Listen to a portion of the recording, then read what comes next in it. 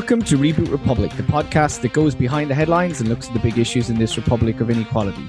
We are the podcast of solutions and the podcast of hope. And I'm your host, Rory Hearn. I'm delighted to be joined on the podcast today by Clodagh Daly and Mary Heavey, who are both from the Northside, the Community Law and Mediation, which is a local community free legal aid centre, and they can explain themselves what it is exactly. But we're going to talk today about housing, about environmental justice, about poverty, and how people can achieve their rights, and what is the importance of a human right to housing. And we also have, as listeners will be aware, there's ongoing at the moment a consultation being held by the Housing Commission, and we are encouraging people to put a submission into that, calling for and asking people to make a submission that would call for a referendum to be held on the right to housing, to insert the right to housing in the Constitution. And of course, the shenanigans with Robert Troy and all that show even more than ever why we need housing as a human right in this country. Clodagh, listen, thanks so much and Mary for coming on the podcast. Maybe Clodagh, to go to you first, just maybe explain briefly what is the Community Law and Mediation Centre. What do you do? Yeah, for sure. So Community Law and Mediation is an independent community law centre, and we provide free legal advice, advocacy, mediation and education services. So we were established in Coolock in 1975, but we opened a second law centre then in Limerick in 2012, so 10 years ago. And today we assist more than 4,000 people annually. And then in 2021, we opened the Centre for Environmental Justice. So this is the first of its kind in Ireland. And the centre works to ensure that climate change and other environmental harms don't disproportionately affect those who have contributed least to the problem, and that the state's response to environmental issues address inequality and protect the rights of present and future generations. Yeah, it's a really interesting one. And I know it's something that we've talked before about and you have been working on, is that whole question of, in this transition in terms of, addressing climate change, the changes that are needed, how can we ensure that it is what is called a just transition? And we see that word, or that phrase, bandied around, and what does it actually mean in reality? And maybe you could talk a little bit about, environmental justice. What does that mean, and how is that relevant to, communities that you are working with, in terms of communities in poverty, disadvantage, vulnerability, and how does that work? Because in some ways it seems sort of abstract. Yeah, so environmental issues are often placed in a separate category to other issues like, income inequality or housing or gender and racial justice. But really we can't kind of separate those issues anymore. They're very, very inherently and deeply interconnected. So environmental justice, I suppose, seeks to ensure that any response to climate change takes all of those intersectional issues into account and looks to protect communities who are at the forefront of environmental harms, and especially communities who've been, I suppose, traditionally not part of the conversation on environmental change in Ireland, and making sure that those voices are being appropriately heard, I think, as well. So yeah, like one issue that I think makes these links really, really clear is the current energy poverty crisis. And like at the moment, almost a third of the population are living in energy poverty, which is really, really shocking. Yeah. That figure might actually increase to 40% this winter if the government doesn't, take steps towards addressing that. But energy poverty is caused by a couple of issues in Ireland. So one of those is our reliance on fossil fuels. And the second is our housing crisis as well. Yeah. So if we were to think about like our reliance on fossil fuels and how that's generating energy poverty, the price of gas in Europe has increased by more than 170% in the EU since the beginning of last year. And Ireland is still reliant on oil and gas for 80% of our energy use, and gas provides 50% of our electricity generation as well. So we are particularly vulnerable to energy price hikes. Yeah. But fossil fuels, as we know as well, are also the biggest contributor to climate change globally. So if we are to protect communities from future price hikes and from the worst impacts of the climate crisis, we obviously need to really, really accelerate the transition. One way of doing that might be by nationalizing our energy system, which France has done recently. And this would allow us to make sure that people's energy needs are met, because nobody in Ireland should have to choose between eating and heating. And no one should have to endure electricity blackouts, especially as energy companies are recording record-breaking profits. And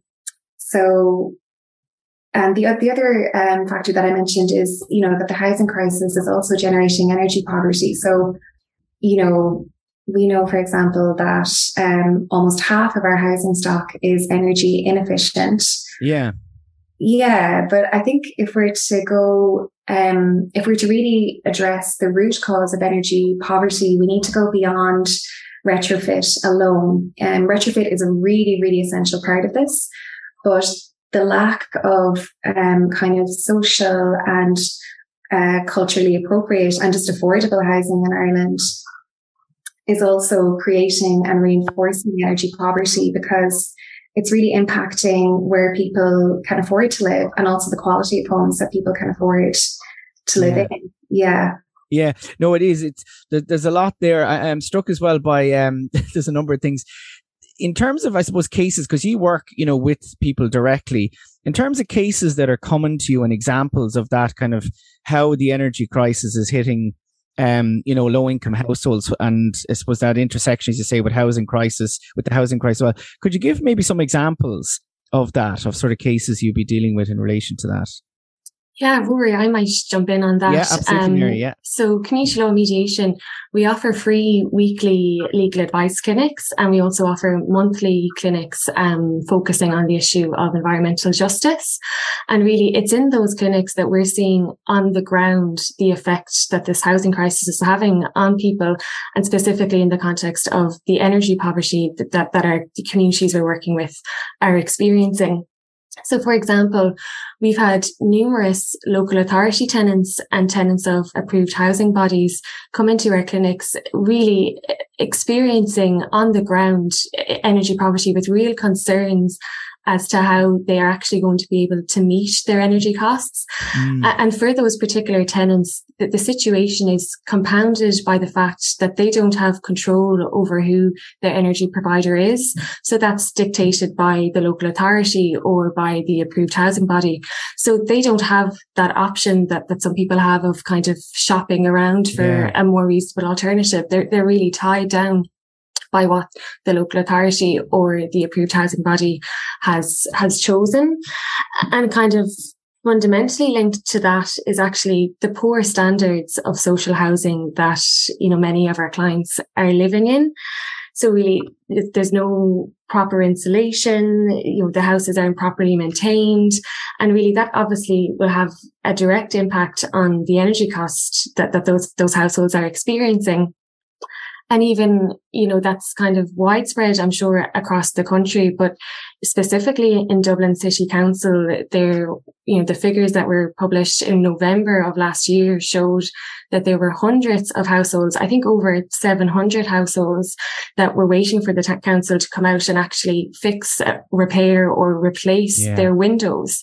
So, that's hundreds of households in Dublin with leaky, drafty windows that just, will obviously really increase their energy costs, and which I think will only increase further, as we go into the winter months.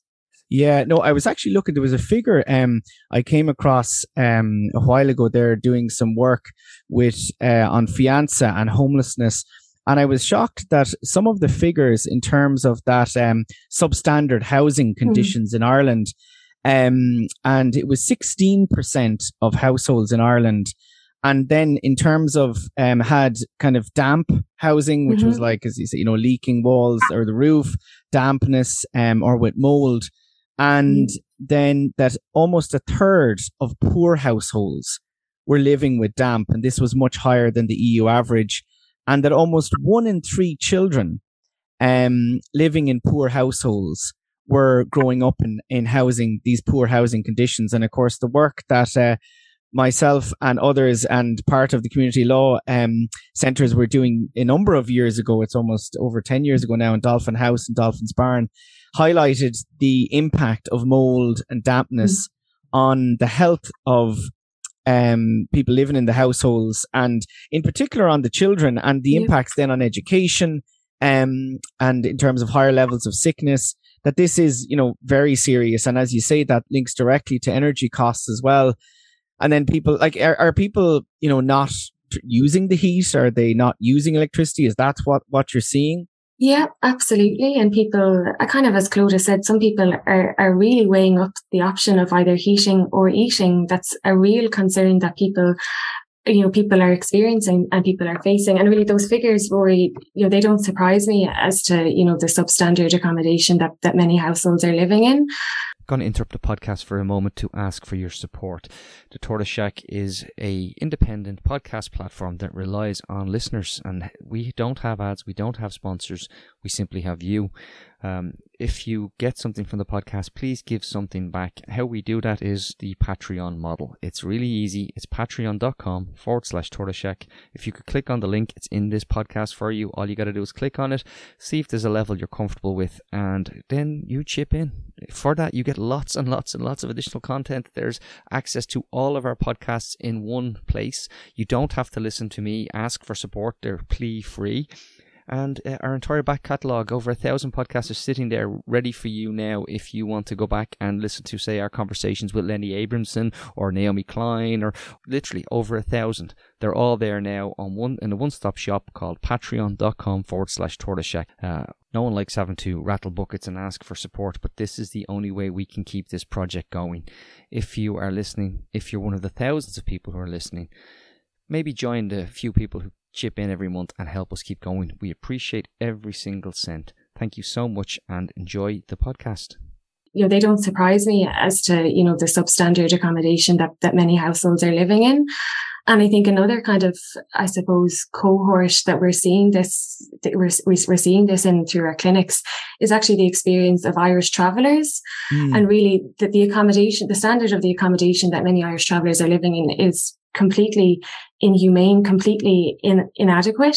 And that's actually, highlighted, I suppose, by the figures that were released earlier this week, showing that I think only a third of local authority funding that was directly set aside for the provision of traveller-specific accommodation has been drawn down so far this year. So really, the money isn't being spent on providing culturally appropriate accommodation, or even, maintaining the accommodation that's there to an appropriate standard.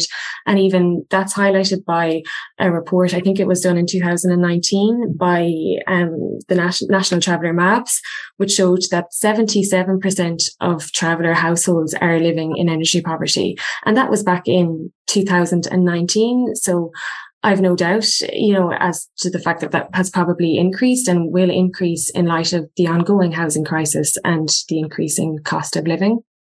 Yeah, and it is vulnerable groups, those who are already in disadvantage, like travellers, or, in terms of, low income households, people, for example, carers, those reliant on welfare, in terms of, the other households, we know, migrants, who are suffering this kind of, poverty, low income, and,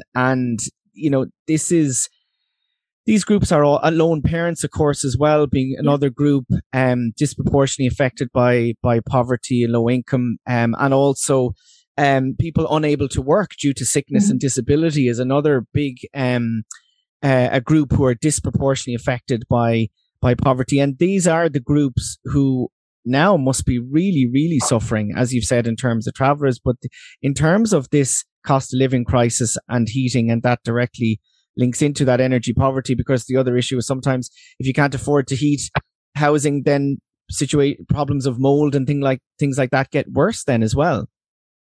Absolutely. They're all completely interlinked. Clodagh, I don't know if you've anything to add to that from the environmental justice side.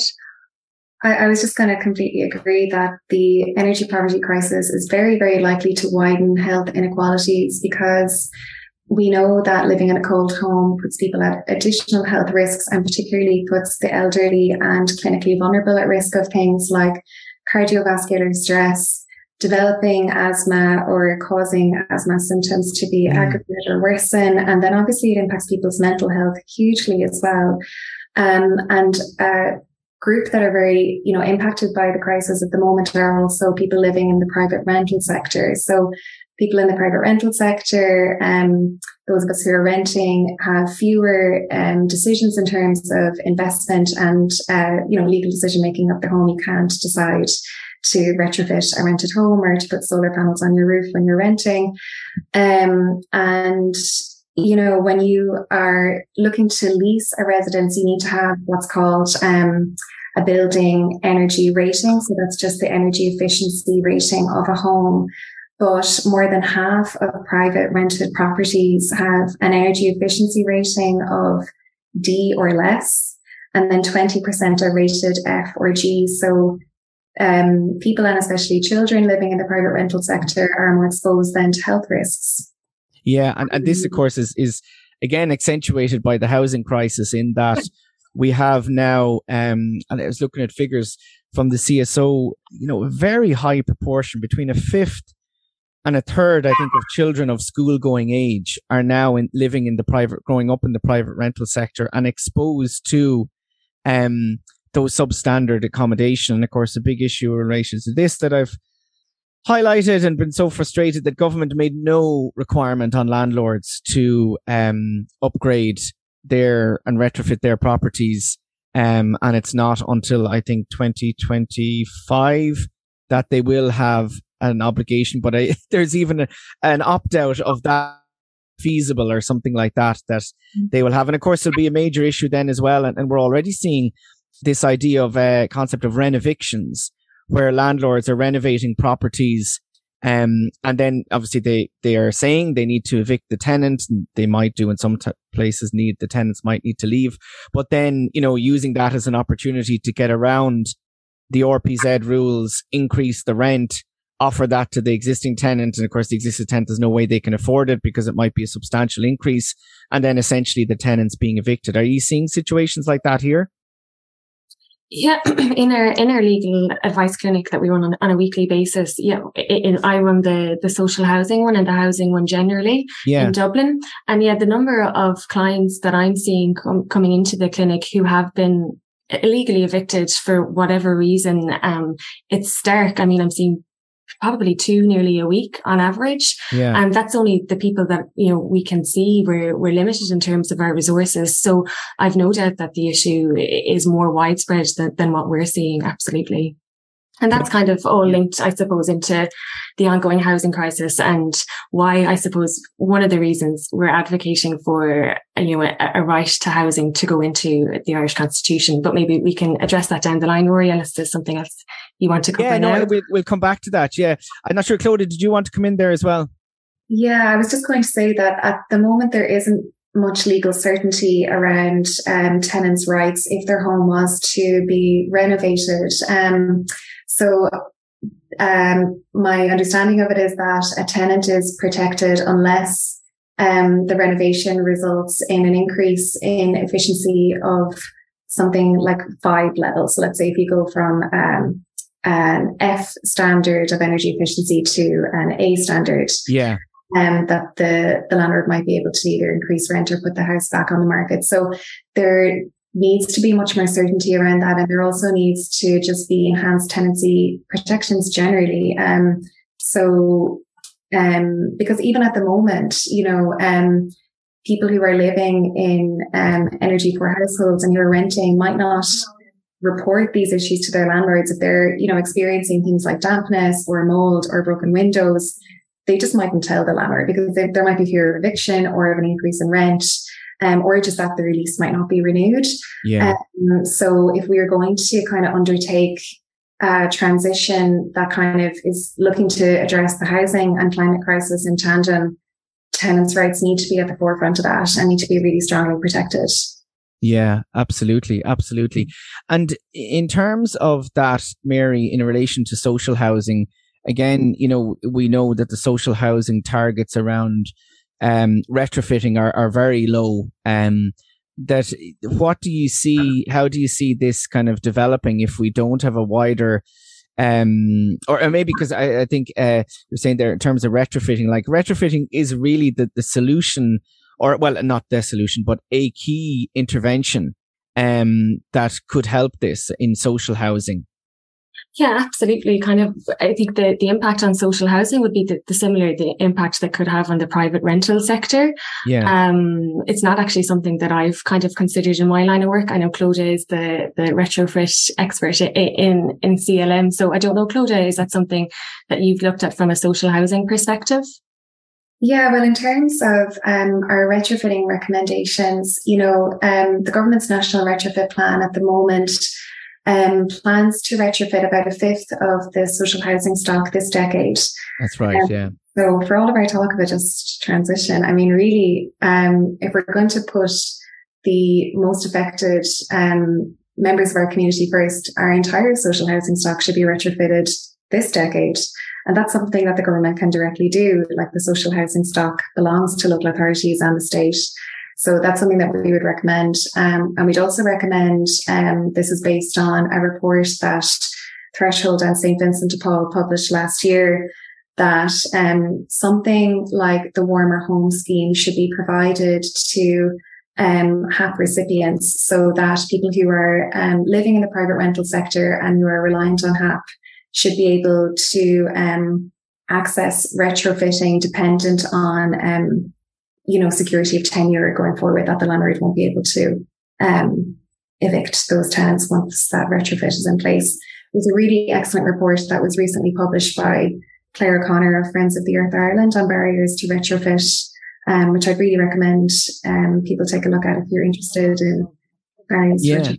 Yeah, no, because it is, again, a key one. And again, in terms of inequality and within the transition, like when we look forward now, and in terms of energy costs, it's even more acute. And the cost of living crisis means that on the one hand, you have owners, who own their home. And I don't know whether you come across much of this as well, that there are also homeowners who are have no financial ability to invest anything in retrofitting. And so they will be left behind. And then you will have those in social housing who aren't part of government schemes left behind. And then those private renters effectively, again, where the landlord decides not to, left behind. So this huge gap growing between, not only will the people who can afford it have a warmer home, but they have cheaper electricity as well.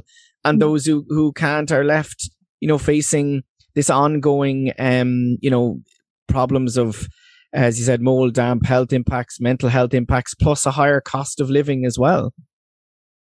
Yeah, exactly. And as you say, there's also, there are really significant gaps even for homeowners in terms of what they're able to afford, or even in terms of people understanding what options are available to them. So another recommendation that we would have is, to roll out community energy advisors through the Sustainable Energy Authority of Ireland, and they could be deployed through every local authority across the country, to just increase awareness of the different schemes that are currently available, and to reach, especially hard to reach energy users. But yeah, there just kind of needs to be a more holistic approach, I think, to retrofit, because it isn't likely to be solved by market-led initiatives. And there's a couple of positive examples where other countries have gotten it right, I think. So in Italy, for example, Italy have decided to pay homeowners 110% of the costs of retrofitting their home, or of just eco-proofing their home. So if a person decides to buy a heat pump or to retrofit, Italians will receive a 100% refund on the purchase of that, because the government understood that, people aren't going to adopt their homes without it. And they also didn't think that a part payment would, be taken up on the scale of change that's actually required. So the take-up for the scheme in Italy has been huge, and it's also created jobs in the building sector. And then in Cyprus as well, there's an interesting initiative where they sought to tackle energy poverty in households with disabled people. So people with disabilities often have higher energy needs. And that isn't really accounted for in how we collect data on energy poverty in Ireland at the moment. We look at it just in terms of what proportion of people's income is spent on energy. So it doesn't take into account how people have different energy needs.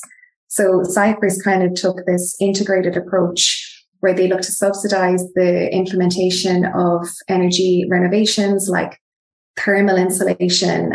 So yeah, just having more appropriate and targeted financial support mechanisms. And that has really helped Cyprus, going towards a kind of longer term, sustainable, active alleviation of energy poverty, amongst people with disabilities. Yeah. No, I think it's clear that you need, not only 110% grants, but even, well, you need grants, but also loans as well, or not even loans, but actually just paying for it straight up, because people don't have the money even to pay for it to get it back. Yeah. And I think that's definitely something that needs to be done. And of course, the arguments economically around this are that, how could the government afford this? But when we look at all the costs we have looked at there, like, you look at the health costs in particular on that currently we have to pay because of poor housing, and also then the poverty and the need for subsidizing and supporting people in that the economic benefits outweigh not spending the money. It is an investment. And a positive investment in the future and in people's lives. So it is a no-brainer in that sense. But of course, we're limited by the government's self-imposed limitation on budgetary approaches. On the other question I had, I just wanted to come back to you before I go to Mary on the right to housing. I want to, Claudia, just that you said there in terms of nationalizing energy companies, and I would completely agree with that. But if you said that on radio, you'd be laughed at, and maybe not now. Maybe it is something that has been starting to be taken serious again. But before, definitely that idea was something that was considered a relic of maybe socialism of the past or something, whereas now, when we look at, in particular, the development of renewable energy, and we're seeing, lots of private companies developing renewable energy, offshore wind, and profiting from it, when this, of course, is our own natural resource that we should be using to subsidize, particularly those on low incomes, energy generation. Have you done any work in terms of proposals on that, or thinking about how that might happen, or why that should happen, or not why, but just that question of nationalizing energy companies? Well, I suppose in context of where we are now, I think it makes sense for us to have this debate because, at the moment, when we're creating energy as kind of an asset and as a good that is being developed towards profit, we're not thinking about it in terms of public good or social and ecological value. And as I mentioned earlier, fossil fuels are the primary contributor to the climate crisis. Renewables aren't being developed at the scale that's required. And also we aren't looking at energy efficiency because it's not profitable to think about energy efficiency. Yeah. But these are really important questions that we need to be talking about because we are now at a point where the government is discussing whether we might be facing into blackouts this winter because there's such a shortage of gas.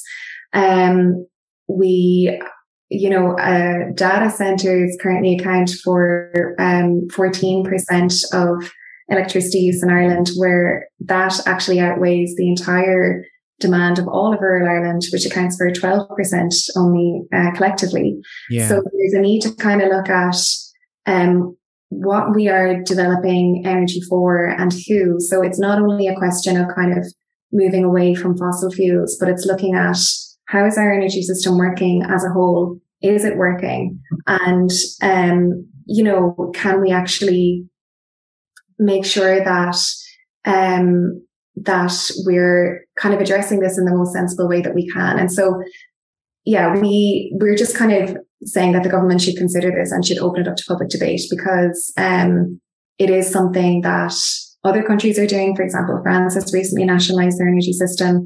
And it would allow us to kind of take stock of the recognition that energy is a right. And not only is energy a right, but it's also a precondition to the realization of so many other rights. Yeah. Well, sorry, I should say it should be considered as a right, rather than an asset. But access to adequate levels of energy is so important for how we live our lives. It's even, obviously our health, as we discussed, but it's even becoming increasingly connected to employment opportunities. A lot of offices now are adopting a remote or a hybrid approach. So we really do, yes, we do need to kind of think about a rights-based approach to energy. So yeah, it's something that we think should be just opened up to public debate. And if people are interested in learning more, Sinead Mercier has a really good paper called The Historical Case for Hope in Climate Action, which is really good in looking at why energy should be nationalised in Ireland. No, I think it's a really, really important one to raise and something absolutely we need to discuss. And as I said, in particular, as we're now developing, where I come from originally in Tramore, offshore, they're developing a number of offshore. They're currently doing scoping, and you can see the ships off the sea. And one of my family members was showing me a map that is there and that has been developed for the consultations around it. And it's incredible looking at the map and how the offshore is divided up between 5 different companies. And I think at least 4 of them are private.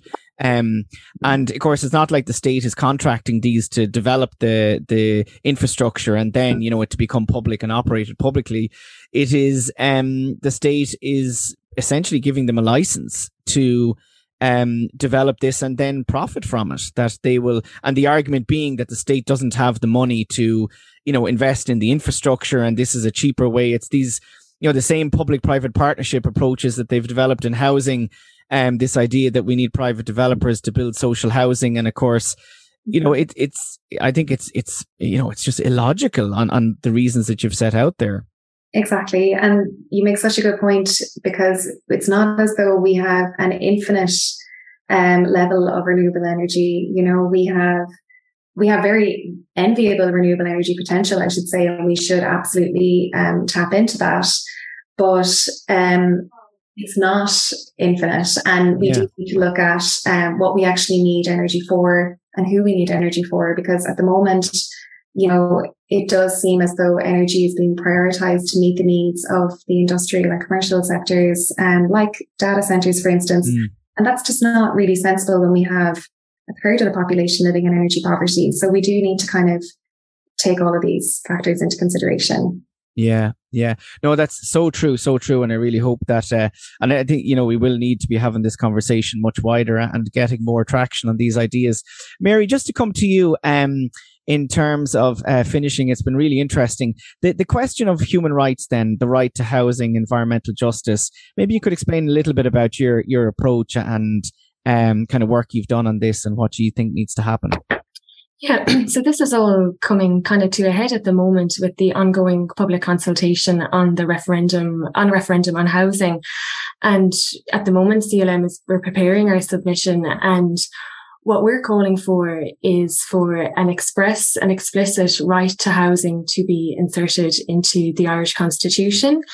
And that's, along with many other organisations, I know yourself, Rory, as part of the Home for Good, are also calling for that. Yeah. And really, from CLM's perspective, that's really informed by what we're seeing on the ground. So really, everyone in Ireland is affected in some shape or form by the housing crisis. But what we're seeing is that the vulnerable communities, those who are socially excluded, living in poverty, those are the communities that are really acutely feeling the housing crisis. And, in terms of figures, we saw a 40% increase in the number of housing queries that we were seeing in our clinics over the COVID-19 period. Yeah. And that figure, it's still up there. It hasn't come down. And even, of those clients that we're seeing, 1 in 10 are at risk on average of being made homeless. Yeah. So, people are living in really uncertain and really difficult circumstances. And even, if we kind of take a step back and look at the nature of the queries that we're seeing, they're really of an acute and, an emergency kind of nature. I mean, we've had countless clients come into us who have been refused emergency accommodation for whatever reason. We have people who are living in emergency accommodation for years in completely substandard, levels of accommodation, not at all suitable for their needs. And also kind of what we mentioned earlier on, that, broadly what we're seeing is the level of the standard, I suppose, of accommodation is completely inadequate. And, taking those trends into consideration, we're really seeing that the marginalised communities in Ireland are really acutely feeling the effects of the housing crisis. And, in terms of how we need to go about addressing that, there needs to be a fundamental shift in Ireland as to how we view housing. Yeah. And that is what we're advocating for, is for a rights-based approach to be taken to housing, an acknowledgement that housing, it's a fundamental basic human right, which goes towards the vindication of many other rights, like Clodagh mentioned. But we need to move away, I suppose, from housing being viewed as an asset, as a commodity. Like, it is a basic human right. And really the first step, I suppose, in, reshaping our housing policy going forward, it is the recognition of this right in our constitution. And that's why we're advocating for, a right to housing to be put to the people, I suppose, in a referendum, and to be inserted into the constitution. So yeah, that's kind of why we're calling for it. Yeah. And I think it's kind of probably important at this juncture to kind of consider what a right to housing would do and what it wouldn't do. So I think there might be kind of this perception that if we were to put a right to housing into the constitution, that would guarantee everyone, a house, I suppose, in the country, and the state would have to build a house for everyone, and anyone could rock up to the courts and demand that, the state provide them with a house. That's not what a right to housing would do. And it's not a silver bullet. It's not going to fix our housing crisis. But what it will do is it'll provide, a recognition that housing is a fundamental human right, but it would also provide, I suppose, a standard to which, the state and local authorities will have to, I suppose, provide housing, to that standard, but also have regard to the fact that this is a basic human right. And going forward in terms of the adoption of their policies, measures, introduction of, statutory frameworks, they would have to have regard to the fact that housing is a basic human right, and that the right to housing needs to be vindicated in any of its policies, its measures, or its statutory framework. So that's the power that the right to housing can have. And it really will, I think it could fundamentally shift how and reshape how we view housing in this country. And even from a legal practitioner's perspective, it's very difficult at the moment to actually, in the absence of a clear and direct substantive right to point to, it's actually very difficult sometimes for us to advocate for our clients who are in these very difficult circumstances. So we can point to, ancillary rights like, right to fair procedure, privacy rights, potential rights of children, if children are involved. But actually, in the absence of a clear and direct constitutional right that we can point to when we're advocating for our clients, it can be very difficult to hold local authorities and hold the state to account. So really on that level as well, having a constitutional right to housing could be very, very impactful. Yeah, I think you've set it out very well, and I completely agree with all of that in terms of what a right to housing could achieve. And I think that's important because the starting point is that the Housing Commission currently is calling for a consultation on a referendum on housing, and it's not on a referendum on a right to housing, that there's no guarantee. And I think, people need to understand this, that there's no guarantee at all that they are going to recommend to government that there is an insertion of a right to housing in the constitution and holding a referendum to do that, that they could just as easily recommend some bland, something on land that, would have marginal impact, and might not. And even their wording in relation to the right to housing, if they were suggesting it could be very weak. And I think there is a real need for the public to make their voice heard on this and to make a submission to the Housing Commission, which they can do up until February the 2nd. And they can go onto the Housing Commission's website. It's very straightforward to make a submission on that. But I think as well, it is important that the content of that referendum is about that very clear obligation on the state. And I think it would mean a very significant change in our state and government and its responsibility in housing. And of course, the question that comes to me is, why would they allow that happen? Why would they allow that go through if it will mean such a big obligation on them? What do you think? Yeah, and that's something I think that we are considering internally here.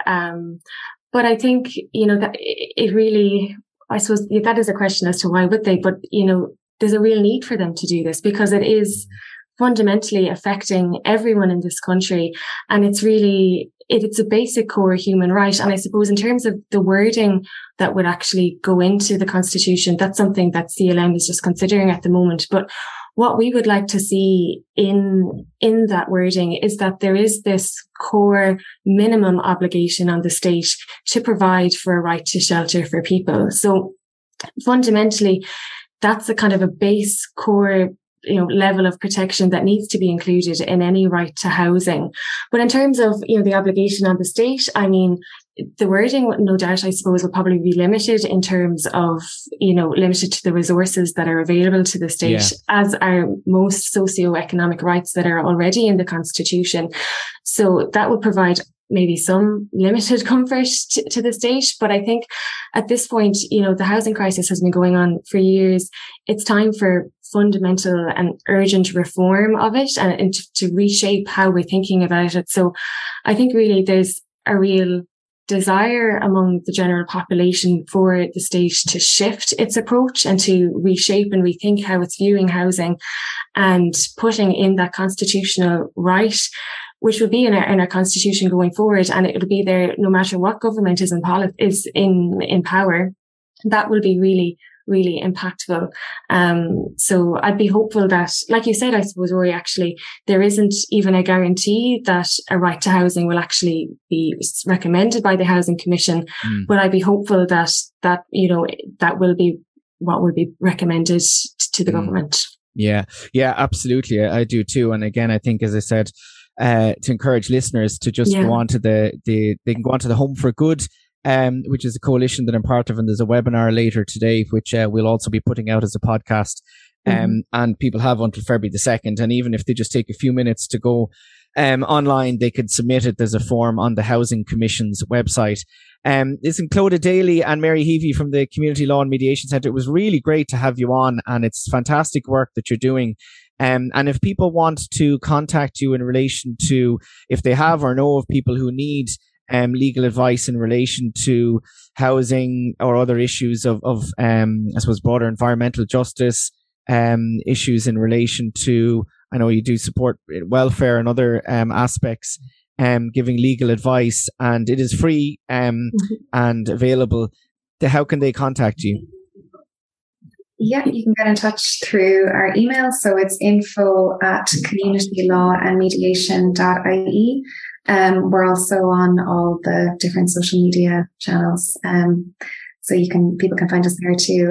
And we run weekly free legal advice clinics. And then on the environmental justice ones, they're monthly for the moment, and will hopefully become more regular in the future. Great. And that's in Coolock and Limerick. That's in Coolock and Limerick, but we also can provide the clinics online too, so people can phone in from anywhere. Okay, great. Well, listen, best of luck in all the work, and hopefully I definitely will be talking to you again as we continue to highlight these issues. Thanks so much for joining me on Reboot Republic today. Thanks, Rory.